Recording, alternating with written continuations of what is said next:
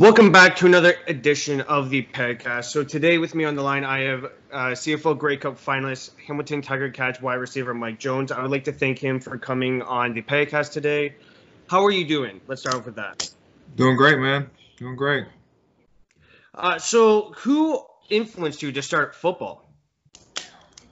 I'd have to say my dad. He played football, and my grandfather. They both played football, and so it kind of just, at him showing me his highlights of when he played, it kind of just, inspired me to start playing. Well, that's good. So did your dad or grandpa have any career, like any professional career? No, my dad played at Michigan State, in college at Michigan State, so he played there. And then my grandfather played at Colorado State, and they just played in college. They didn't play outside of college. Well, that's all right. At least it's good for you to see the experience that, your dad and grandpa had for you to build off of it. So, tell me, how did your CFL path start? So my senior year of college, after it was over, I started getting ready for. I originally was getting ready for, NFL and trying to go to NFL, and a couple of weeks before my pro day, I get a call from an agent letting me know that, hey, you're eligible to be drafted in the CFL too, since you were born in Canada. So I was like, all right, cool. Let's, I'll give that a shot too. The more options, the better. And so they pushed all my passport and all that stuff over to the CFL offices. I got approved to be drafted in the CFL, and it went from there. Would you do anything else to change the route that you took? To change the route that I took? No, I wouldn't. I've been blessed to have the opportunity to play in the CFL, and I've had a pretty good career so far, and so no, I wouldn't change anything. I mean, maybe if I could learn a few things a little earlier as far as like technique stuff, but I mean, you're not always able to get the coaching that you get, to learn that type of stuff earlier. You had a breakout year in 2018 with over 800 yards receiving. What contributed to that success? I would have to say Coach June Jones. He really helped me a lot. I mean, he taught me a lot of different things, and just the type of offense that he ran was it fit my skill set. So I'm more of a speed guy, down the field type of guy, and he liked to throw the ball down the field. So it was a match. And so that just really helped me blossom. So would you say that June Jones, the systems that he implemented were more deep routes? Yes, yeah. He liked to put the ball down the field. So a lot of the stuff he ran were deeper routes. This year, Dane Evans had to step in after Jeremiah Masoli went down with a season-ending injury. Was there a big adjustment for you? No, not at all. Dane is a high-caliber quarterback. He's really good, and I expect him to have a great career in the CFL. So there was no adjustment at all. I mean, he stepped in and played just as well solely that they both prepare really well. So you, like I said earlier in this podcast, you played in the Grey Cup. How much preparation went into that game? It was a lot of preparation. But you don't wanna over prepare. So you kind of you realize how big of a game it is, but at the same time, you want to attack it the same way you'd attack any other game during the week. So, I mean, we prepared very well. Unfortunately, we didn't come out with the win, but there's a lot of preparation going into it, but we prepared just as if a regular game of the week, just another game. Were there any sleepless nights heading up to the Grey Cup? No, I wouldn't say any sleepless nights. It's important to get your sleep. If you're not getting your sleep, you're not gonna be able to perform. You can't go out there, tired. So I mean, I didn't have any sleepless nights. And you playing so many games, it's just like, kind of you get a little jitters right before the game, but you just playing so many games, all that goes away eventually of not being able to sleep and whatnot. just get used to the lights, the stage. How does your own preparation change since it's the Grey Cup? Uh, Nothing really changed. I do the same thing every single game. Only thing that changes is the location. But home and away games, I go through the same things. So what I'll do is I'll get to the stadium about 2 hours before. I'll get the band stretch, roll out, do all that type of stuff. Make sure my muscles are nice and loose.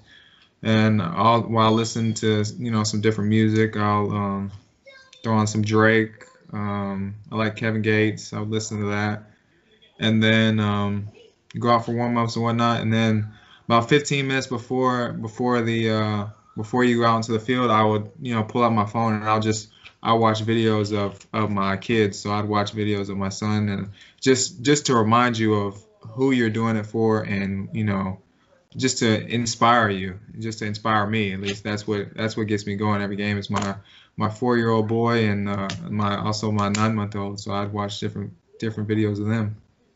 Does your family influence you a lot, would you say? Oh yeah, for sure. Especially my 4-year-old. He would come out to practices and he'd come to all the games, and he was one of the guys on the team pretty much. So yeah, he definitely inspired me a lot, and you could see looking into his eyes of how much I inspired him. So I mean that inspires you even more. During the Grey Cup, I'm pretty sure this happened in the third quarter. It was in the later half of the game. You suffered a torn labrum and you played through it. How were you able to stay focused on the game and not your injury?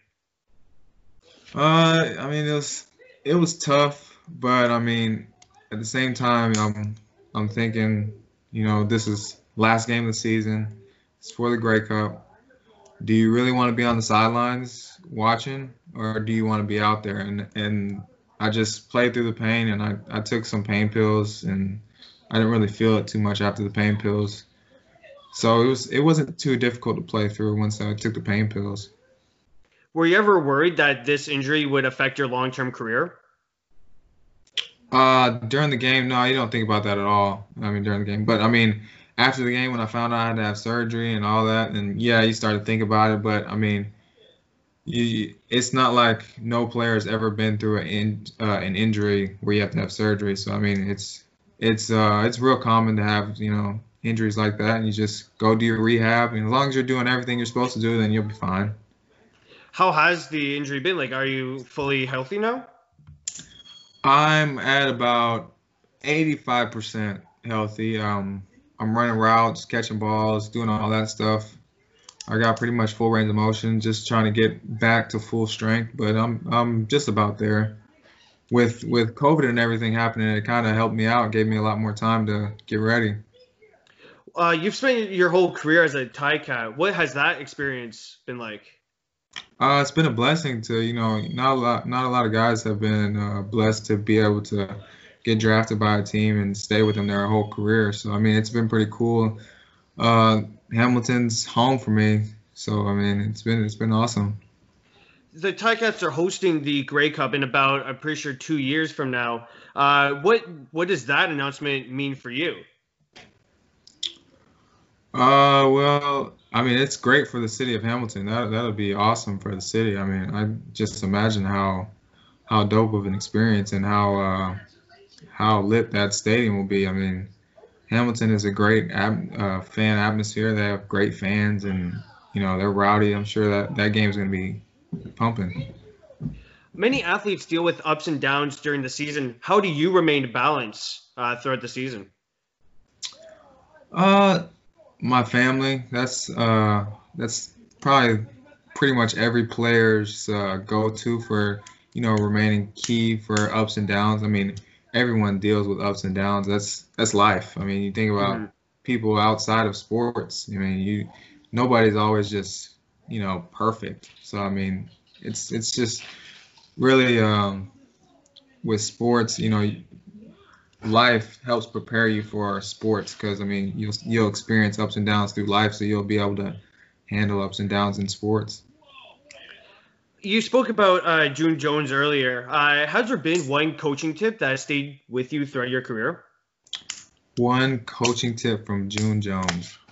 Oh, that's tough. He's got. Or it could be any coach. It could be from June. It could be from Orlando.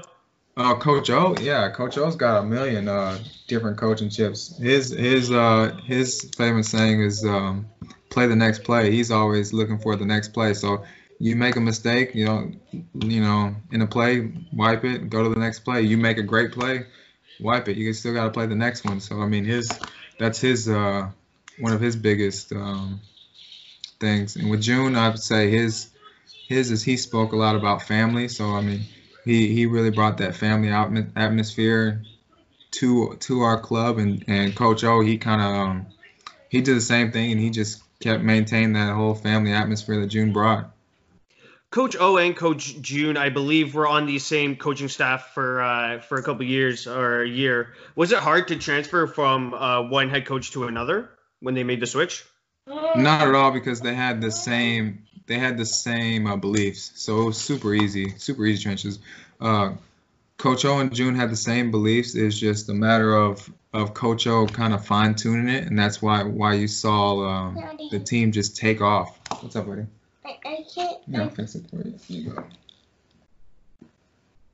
There you go. So yeah. So while you're playing on the road, you've played obviously on the road a bunch of times. By this point, who would you say has the loudest stadium when playing on the road? The loudest stadium? I would say either Sask or Winnipeg, but I'm gonna go with Sask. Sask is pretty loud. And does the energy that the fans create, does it mess up the mojo with the offense? Kind of. Like the energy the fans create, it gives you more energy, but the noise from the fans, it'll make things more chaotic. So I mean, like I'll be standing 3 feet away from somebody and they're yelling at me and I can't hear a thing they're saying. So you got to use more hand signals in an atmosphere like that. With Randy Ambrosie postponing the start of the CFL, and even possibly canceling the season, what are you hoping is the best option? Safety. I mean, I just want everybody to be safe, and you'd hate to see something happen to a fan or a player at a game. Say we were to play and someone gets COVID or something like that. So I mean, safety, and hopefully this whole thing passes up real quick and we'll be able to play. And final question here, what would be your advice for aspiring football players that may look up to you? My best advice to give for an aspiring football player is just to keep working. I mean, even if you're not good enough today, you can always be good enough tomorrow. So just keep working every day and, get better. Just take one step at a time.